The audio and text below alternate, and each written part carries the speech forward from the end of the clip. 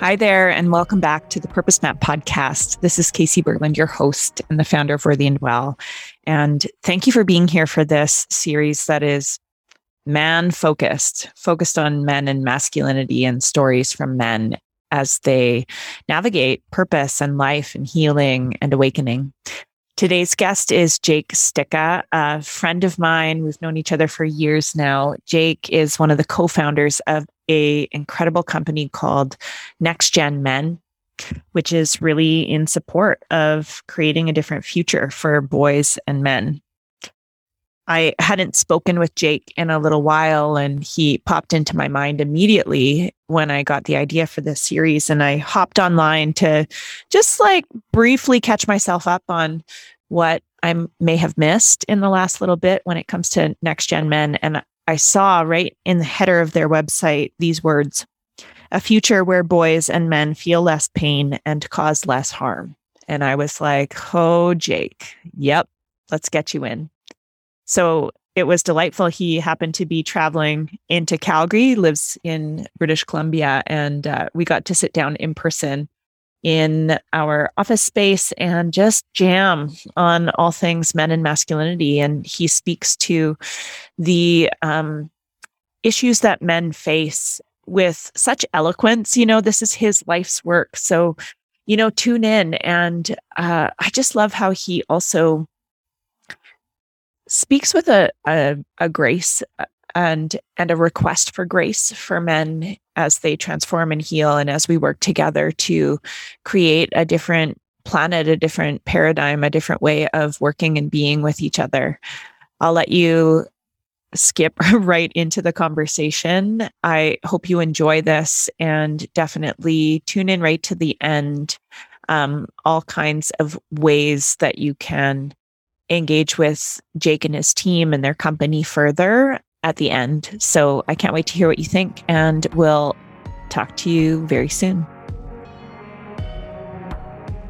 You were saying you were getting excited about how men want to heal. Men want to heal. Yeah. And, we work with boys all through kind of like men. And, there's it starts with boys.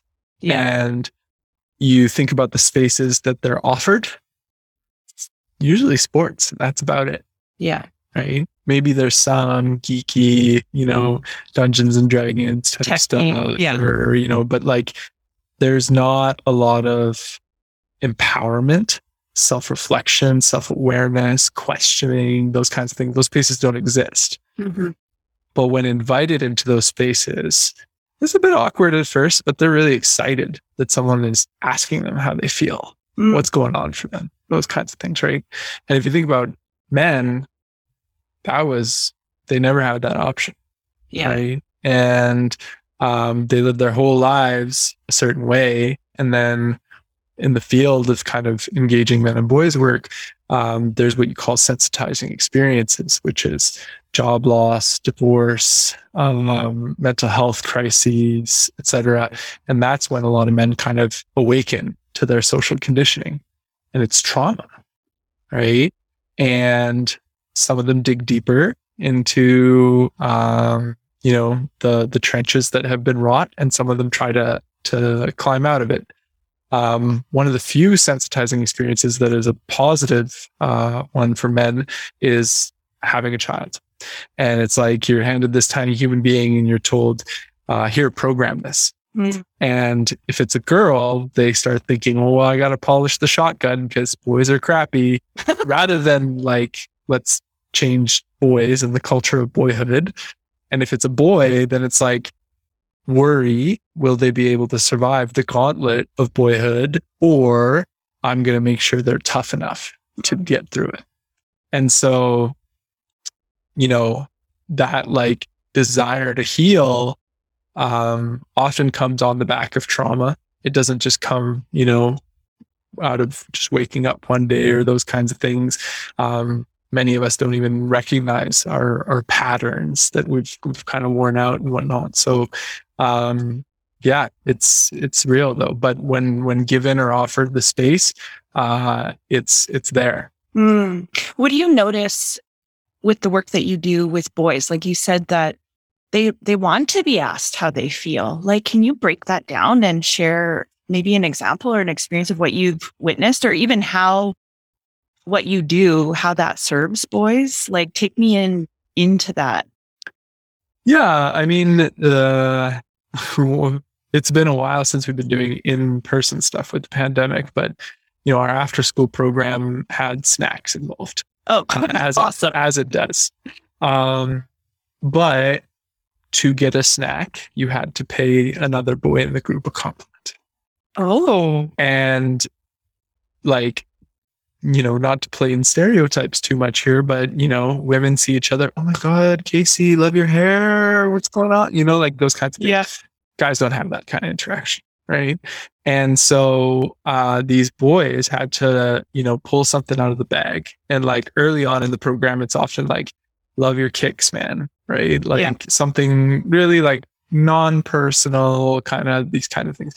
Then you take them on the journey of the program together. And at the end of it, it's like, hey, I really appreciated in such and such situation when you had my back. Right. And so there's already conditioning in a 12-year-old that you need to kind of undo and offer a new alternative to. And then like one other thing that we've created is this deck of cards called Boys Will Be. And it plays obviously on boys will be boys, but the whole tagline is boys will be what we give them the space to be. And this card deck has, I think, 40 some affirmations. Boys will be empathetic. Boys will be curious. Boys will be kind. Boys will be these kinds of things, right? And those aren't words that young men hear. And there's brave, there's courageous, there's strong. It's all in the deck. But when we're given such a narrow band of what we can be or what we should be, everything turns into anger, hardness, toughness, stoicism, right? And we have such limited language or ability to speak or name what's going on for us. So, for us, I'm in my mid-30s and I'm undoing a lifetime of social conditioning. Can I prevent that for the next generation? And that's the name of the organization, Next Gen Men. Yeah. And when you had the inspiration for this, and it was you and a couple others, right? Yeah. What you're telling me right now, is that the same inspiration that started the organization? Because like we're just dropping it. We haven't talked for a few years. Yeah. And obviously we met way back. And, back when I was a dietitian, I went to one of the Next Gen Men events.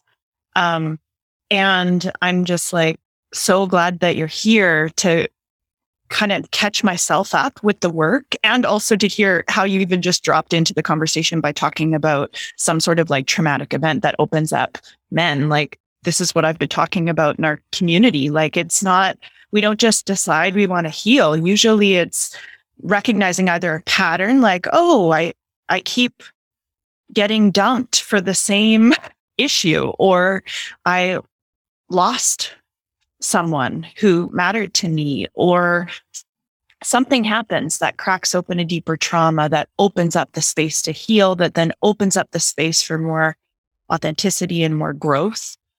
So there's so many beautiful things that you've already said. And I guess coming back to my question is like, what was the original why that got you to start this group? Yeah, I mean, the why is probably still the same. It's just gotten refined and deeper and wider and smarter and all these kinds of things, right? Because I've been at it for 8 years now. Yeah. But it's a podcast. Nobody can see me, but I am a tall, straight, white male. All those, check boxes of privilege, I got them. I played semi-pro basketball, a very privileged life. But despite that, I was struggling with depression. At 19, my coping mechanism was binge drinking and fist fights.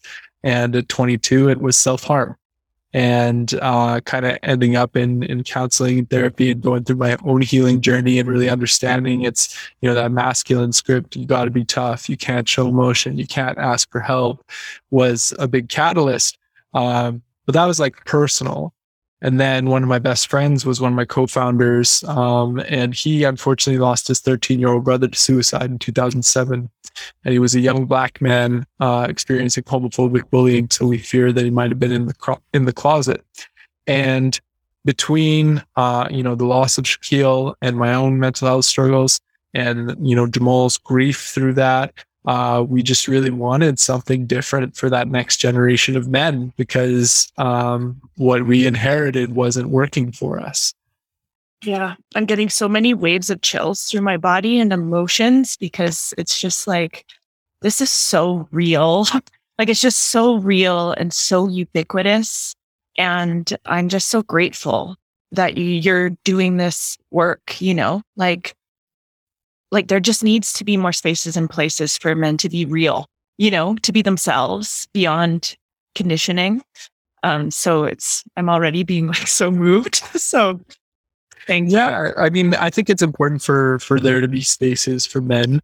That being said, I also think there needs to be more spaces where people of all genders come together. Yeah. Right. That's always been a big theme of our events because, sure, as men, we can come together and we can renegotiate or recondition what we see as masculinity, but we're not the only arbiters of that. Right. Like, we heal in relationship, and, the systemic thing that we're working towards here is patriarchy, and, men, perpetuate and uphold it, but also women do. Yeah. One time I remember I was working, a market for a friend here in Calgary who sells socks, and it was like a really funky, like Saved by the Bell, like teal, orange, purple, and this boy grabbed the socks and he was so like enamored by them and kind of held them up to his mom, and she said, "Those are girl socks." Yeah. Right.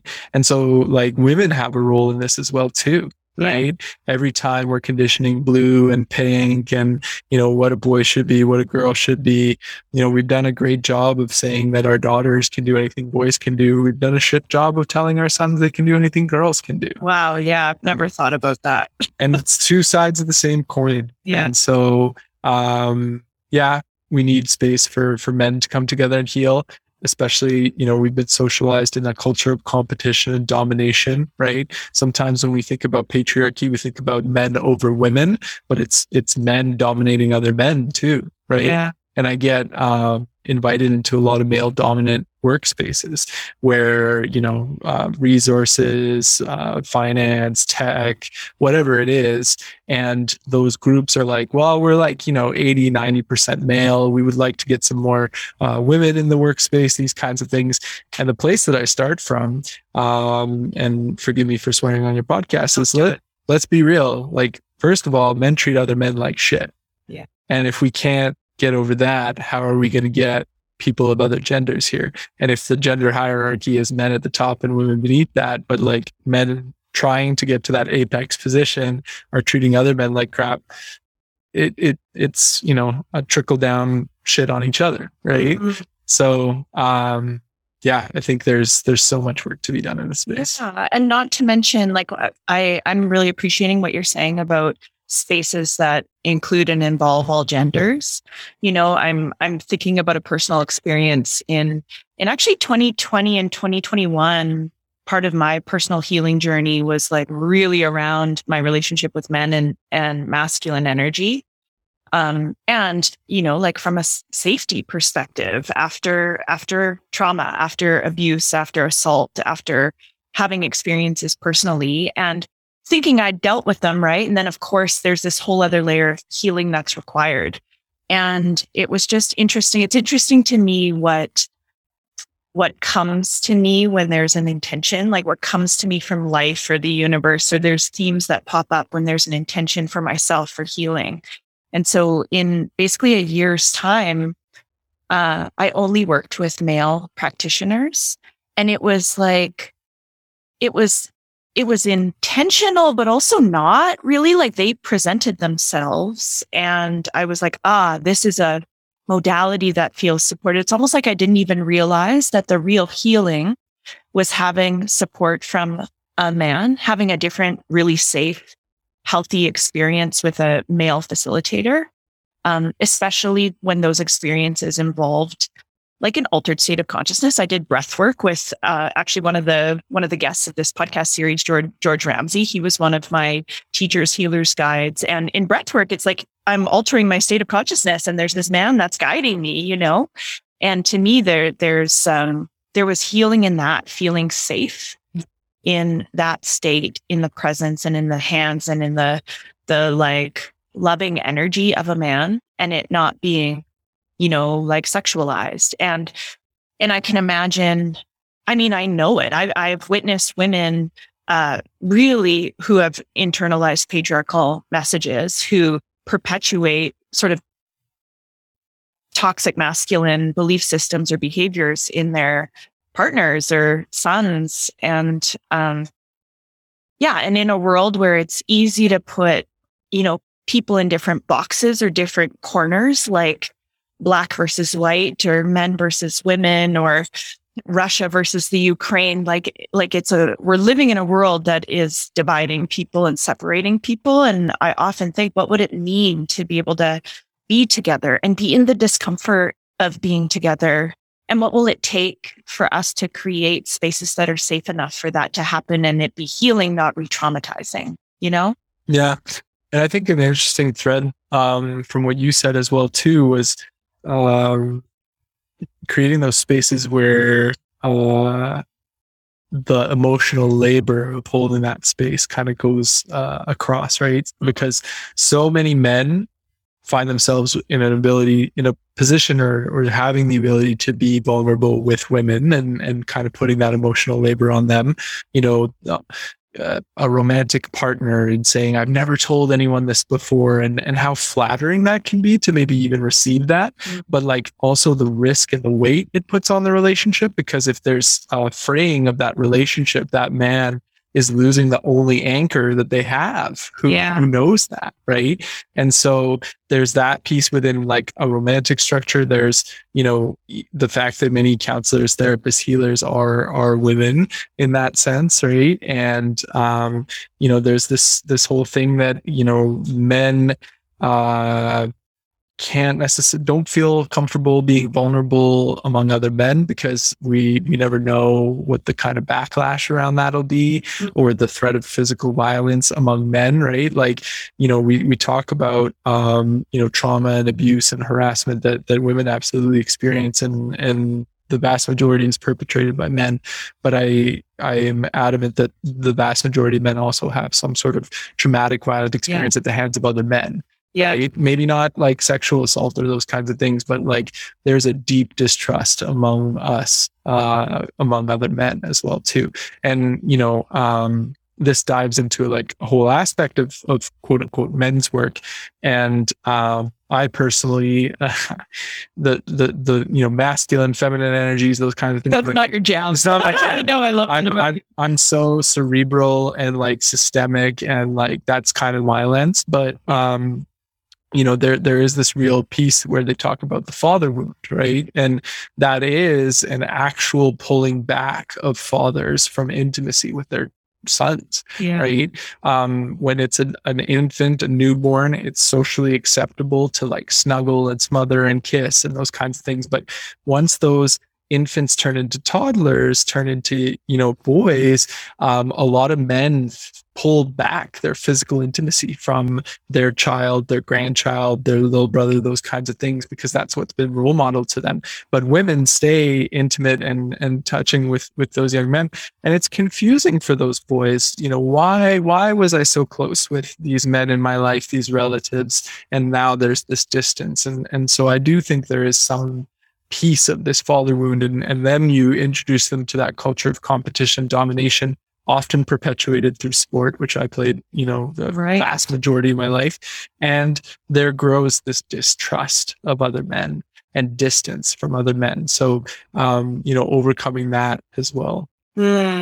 Yeah. I mean, every word you're saying about the father wound, I can relate to. And you just did something for me where I have two brothers, right? I like stepped into their shoes.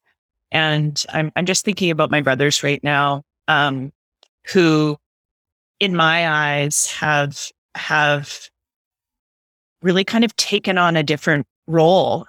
And when I think about it, in part because of their partners, both of their partners who were women, um, dumped them both, you know, and my brothers changed in a process of that. And I feel like their partners have really like helped them grow. And then they've found their own realization or pathway to healing that father wound for sure. It just makes sense to me what you're sharing, and I'm making it personal as I kind of like integrate the truth of what you're saying. Yeah. And how unfortunate it is for them to have that separation to kind of force their hand. Yeah. Right. Rather than being socialized in a way that they can meaningfully show up in those relationships. Yeah. Yeah. I hope we didn't just share too much. Yeah. Anyway, what's happening like present day? I know you mentioned with the pandemic, obviously that impacted your in-person events and like after school programs. How is it shifting, or how are things coming back online now? Like what is happening in the world of next gen men? Yeah. I think the pandemic was really interesting from kind of like a masculinity perspective as well too, because if you subscribe to a lot of those like really traditional ideals, if your role is to be a provider and you lose your job because of an external factor, like what is your worth then, right? Mm-hmm. If your role is to be a protector, how do you protect your family from an invisible foe, right? And, you know, some people went into like hard lockdown in that sense, and other people would rather just pretend the invisible foe doesn't exist so that they can kind of maintain that role of protector. So there was some really interesting stuff in and around that.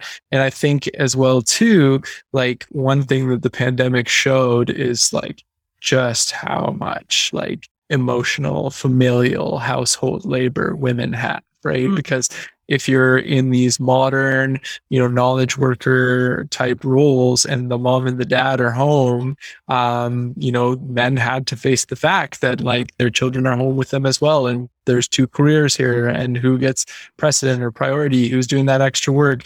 Like it really made the invisible visible that way. Mm-hmm. Which on the other hand, in organizations had to face that, the normality of like a child interrupting a meeting or these kinds of things, right? And like how screwed up it was just to be like, that doesn't exist. That's not real, right? And like we exist in a world where having a family is one of the most natural things in the world. Billions of people have had children before. We're literally all here because of family structures and dynamics. Exactly. Yeah. And like the pandemic, I think really threw that in our face of like, you know, the requirements there. And now there's tensions with, you know, women who were home and caregiving and taking that, they like not having to go to the office saved them the commute, and they felt like they could integrate more family and work. Whereas like men want to go back to the workplace. And then if they're the only ones visible in the workplace and that's where the bosses are we going to go back to inequity where men benefit more from going into the workplace, right? And these kinds of things. So I think there's a lot kind of like up for grabs right now too. And like, we need to be really intentional with what we want coming out of this period. Yeah. If you could, like, if I could wave a magic wand and if it truly was, let's say, a blank slate, or maybe that's the wrong framing for it, but you know, it kind of is like there's a breaking down of an old structure and the opportunity to build a new one. And I already am kind of surprised to see how, and almost in a disappointing way, how many things feel like they've just gone back to the way they were before. Like, did we learn anything? You know? And so sometimes I'm like, am I idealistic in thinking that we could create a new paradigm, a new world, a new way of working, you know, or is that conditioned pull just so strong? And, you know, even as I hear myself talk, I'm like, okay, it's probably a both and, but I'm curious for you, like, what would you like to see? Yeah. both and was definitely coming up for me in that as well too, because for some people we saw that this last couple of years was a ginormous inconvenience, and for some people it was a world-shattering, transformative event. Yeah. Right? And then you're like, these two populations come together, and it's like, okay, that's going to be messy for a while. Yeah. Right? What do I want? I almost want to make it personal. Like, what do you want for you as a man in the world, given obviously you've gone through transformations already on your own that got you to a place of creating something like Next Gen Men and doing all the other things that you do in the world, right? That's not your only identity either. And then there's the events of the world in the last couple of years. So it's like that question is kind of twofold. Like, I'm curious about you personally as a man, speaking, as a man, and then maybe like bigger in the collective, like. Yeah. I mean, I struggle a little bit with personal. I mean, like these types of things, as much as I can go out and talk about it, like I'm still undergoing my own learning and unlearning, right? Mm-hmm. And for example, something that I struggled with when I was younger was that my identity was tied to being a basketball player. Yeah. Right. And when you lose that identity, what are you? Who are you? What's your worth? Those kinds of things, right? And I'd say very much right now, my identity is pretty highly tied to Next Gen Men. And so, I need to figure that out and what that looks like. But, is that a masculine thing or is it a founder thing? Like a human thing. Yeah. I think we all do that. Yeah. We talk about like identity death and, I talk about your next level purpose. What's that next thing that is calling you? And I think it can be earth shattering when something changes that forces a detachment from an old identity. Like when it came to basketball, what was it that shook up and showed you how attached you were to that identity? The inability, like I was academically ineligible to play in my second year of university, and like being told you can't do it anymore, right? That wasn't your choice. No. And then retirement eventually at the ripe old age of 24. Yeah. Yeah, I mean, so that's something that I'm thinking about here as well too, because I just spent 2 years in what I call my corner office, but it's the corner of the living room, right? Yeah. So not a lot of variety there. So I'm looking forward to kind of reemergence, reentry, figuring out what that looks like. But on kind of like the on the broader scale of masculinities and men and these kinds of things, I understand why women don't have patience or empathy at times for men. I wholeheartedly get it. But I think there is a bit of a culture shift because, you look at, the gender-based violence space or the gender equity space, it's made a lot of progress, but I think that the people behind that, predominantly women, trans, non-binary individuals, are exhausted, and they're seeing that without engaging men and boys, there's really not that much more that can be done. Yeah. Right. And for me, like, my mission is to change how people see, act, and think about masculinity. And so for part of that is, these things, this opportunity to be anti-patriarchal or gender equity or whatever we want to couch it under, it's not happening to us, it's happening for us, right? And how can I create that space where I can engage men and boys to get them to understand the negative aspects, right? Because we're overvaluing what it is we might lose, the power dynamics, the ability to say what we want, like unfiltered without having to care about other people's emotions, the dominance, the whatever. And we're undervaluing what we could gain: deeper, healthier relationships, better mental health and well-being, less stress, all these kinds of things. So, that work is almost like a preliminary work. Like, in the rise of the early feminist movement, they had feminist consciousness raising circles, right? And so how do we raise that consciousness so that men and boys can show up as partners in that, right? Yes. And not feel, attacked or marginalized or whatever in return. Again, which I have full understanding of where that comes from, because people are fed up. It's taking us a long time to come to the table, but people don't transform from guilt and shame. Of course. Yeah. I quoted recently that quote that like the world will be changed by the Western woman, and then added to it, but not without healed men. Like what you said about, and I mean that from a like, yes to more of this work, like even this physical space that we're in together in person, which like, what a delight. Like this space is shared by 3 other women healers, therapists, body workers, me, and then there's others that rent the space. And all of us we're just so delighted every time that we have these types of conversations with men, and so delighted to see men like you, ask for grace. Like, I think that's kind of what I just heard you say. Like, yeah, I get it's frustrating. I get we need more, you need more support, and we don't heal overnight, and it's not your fault, but it's your responsibility, right? Like it's a patriarchal, it's a systemic thing.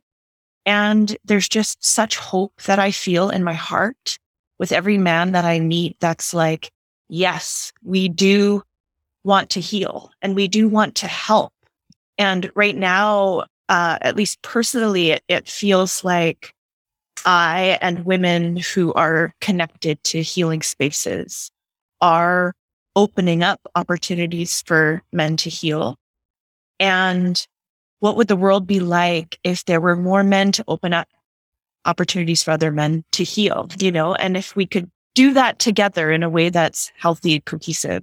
I think what one of the issues that we face in that is too many men are seeking and doing this healing outside of male spaces, right? And I always think that there's 3 levels of change. There's individual, interpersonal, and systemic, right? A lot of men start with their individual healing, right? Their how they are, what happened to them, how they want to be in the world, those kinds of things. And that happens in a relationship, either a personal one or one with a professional therapist, counselor, healer, whatever we want to use there. Then there's the interpersonal, and you might have like a small group, a friendship or whatever, where you're healing some of that stuff, but, or men's groups or these kinds of things. But so few go to the systemic level to stop that from happening a cycle over and over again. Right. And it's because inherently the status quo, it benefits us. Right. And so why would we work to dismantle the status quo? Right. And so I think... But does it really? It still does. Yeah. In political, economic, those kinds of ways, right? And those, there's downsides. It's kind of like a poison pill deal, right? Yeah. Handshake with the devil or whatever we want to call it, right? But I'm committed to meeting people where they're at. The pub, the boardroom, the locker room, right? Those are the spaces we need men's healing in. Because if it's in a beautiful space like this, that has a bright pink chair and like frilly, I don't even know what you call that on the window. Macrame. It's beautiful. It has healing vibes. I said that to you when I came in, right? But just men don't see themselves in this, right? And so many men then feel if they're to heal, they have to transform into something that feels foreign or different, right? These kinds of things, right? But can you be, the jock who treats people well and, doesn't make disparaging remarks about women and minorities? Can you be the businessman who's looking for a win-win in the deal, supports their staff's parental leaves regardless of gender, those kinds of things, right? Can we be who we are and be healed in that space rather than it be kind of something that we have to do apart from who we are, right? It needs to be integrated. I love that so much, Jake. I love it. Like, as you're talking about it, I'm even, I'm someone who's been in many different healing spaces, including ashrams in India, right? Where I've met men that are in those spaces. And I think there can be this perception that someone, that healing means I'm becoming that guy, that guy with the dreads, or that guy with, which nothing against those guys. Right. And I guess I just want to reflect back to you, this special gift that you share in your being as a 6'8". How tall are you? 6'8". 6'8", like masculine presenting in the traditional way that we might think of that. Man, like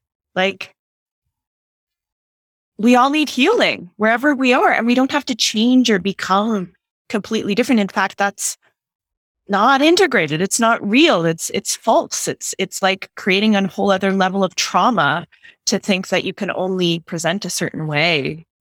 And when we do that healing work, and I come from the nonprofit space, we call it programs for problems. So when we have men and boys in these programs, and we're trying to change their norms, attitudes, and beliefs, we see success in that.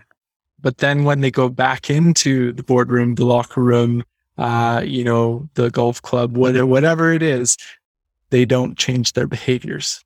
Right. So internally, they have those new attitudes and beliefs, but they're not necessarily transforming their behaviors in those spaces. So a lot of it perpetuates because of that fear of violence, because of that fear of loss of standing and those kinds of things. Right. And so we need to build the capacity.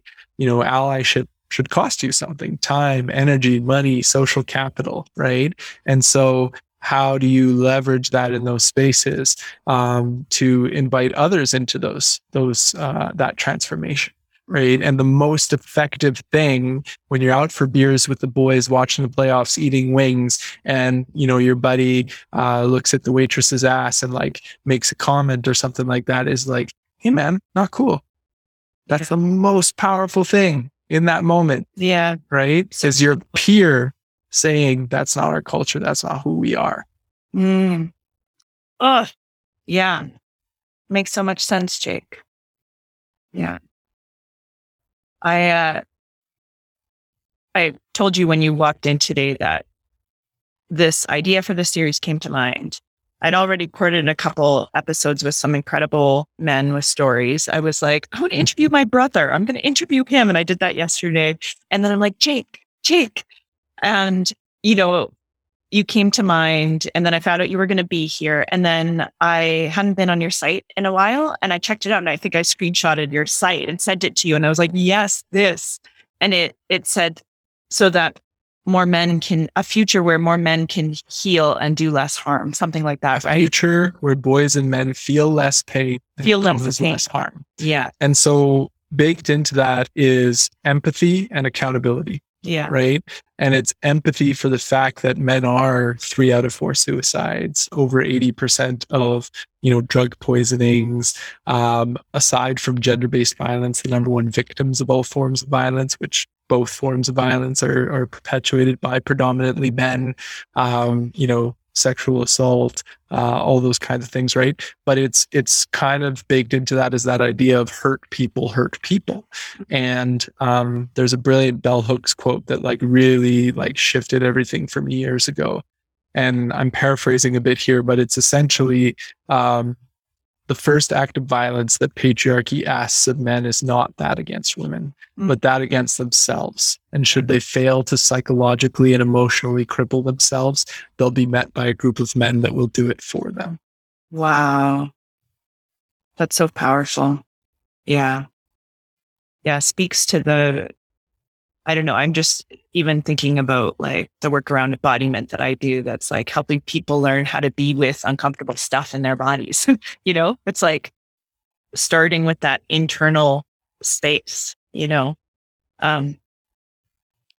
otherwise we project outward what we don't heal inward. Well, I think of it again, going back to where we started this conversation about the boys specifically, that's primary prevention. If we stop them from being violent against themselves and their immediate boy peers, then, there's no statistic that I can measure to say, how many suicides we prevented, how many, Right. sexual assaults we prevented and those kinds of things. But I firmly believe that if we can change that culture and prevent that first, self-inflicted violence that patriarchy asks of men and boys, the world will be better for. Yes. Where do men listening to this, or anyone listening to this, women listening to this, people, we all like are connected, right? Where would you suggest someone starts? This is a big self-plug here, but Go for it. Go for it. We write a newsletter every week called Future Masculinity. So if you go to futuremasculinity.com, you can get something that makes you think every week from us. One of the things that we support is a podcast called Breaking the Boy Code. And what's magical about Breaking the Boy Code, a lot of people talk about boys, but it's actually hosted by our youth program manager, and it's him talking with boys, right? And putting their voice and their thoughts and their experiences. And I cry often listening to it, but how powerful that is. And the latest season is called Lewis. And it's a transformation of an 11-year-old boy from being a bully to becoming an ally. And you just learn how powerful for him it is to have a relationship with someone who believes that he can be better than he is. And how many boys, I think, have people give up on them, right? Or boys will be boys, right? Kind of cast them aside through that. The bell hooks quote I shared is from a book called Will to Change on Men, Masculinity, and Love. That's a powerful book. Where else? And for people who want to follow on social media, the handle's @NextGenMen across all of the channels. And I'm just thinking about what you said earlier about going into the locker rooms and the boardrooms and the spaces where people are in their environment and where that transformational change can really have a potent effect. So just clarify for me what work you do in those spaces. Yeah. So, where to begin? We can honestly do so much. So the principle behind this is meeting people where they're at, right? And so rather than trying to pull them out and to come to us. So one of the ways that we did that over the pandemic is we built a Discord server for 12 to 14-year-old boys. Are you familiar with Discord? No. Discord is like a voice-based chat platform. Mm-hmm. And so it's predominantly used for online gaming. And if you think about it, pandemic or not, 12 to 14-year-old boys are online gaming, right? Yeah. And so in creating a space for them where, they might go from a really, violent, first person shooter where people are using anti-Semitic, misogynist slang to call each other, to a really safe space online with other boys to just be, right? And how jarring that is. And even just showing them the dissonance around that, that doesn't have to be norm, right? So that's one aspect. Another aspect, you mentioned you spoke at one of our events years ago. They're now known as Next Gen Men's Circles. Unfortunately, I'm not sure when we're quite going to be back in person yet, but we hosted those in pubs intentionally, right? Because it's so much easier to have this type of conversation when you're going out for a beer with a bud, rather than, in, some church basement or some place where we could get some space. So, that aspect of it. And then we work a lot in industry and in kind of groups in industry, male dominant industry, and transforming kind of their cultures, whether that be kind of in head office or out in the field or those kinds of things, and supporting them in that. I love that so much. I'll make sure that all of the important links and resources that you shared are noted below. What haven't I asked you that I should have that you'd like to answer? I don't know if there's anything that comes to mind. I think your questions and kind of banter was really good. Thank you. It's amazing to connect with you. And I just trust the timing of this. So I appreciate you coming in and sharing your wisdom. And I'm just so grateful you're out here in the world doing what you do. My pleasure. Talk to you soon.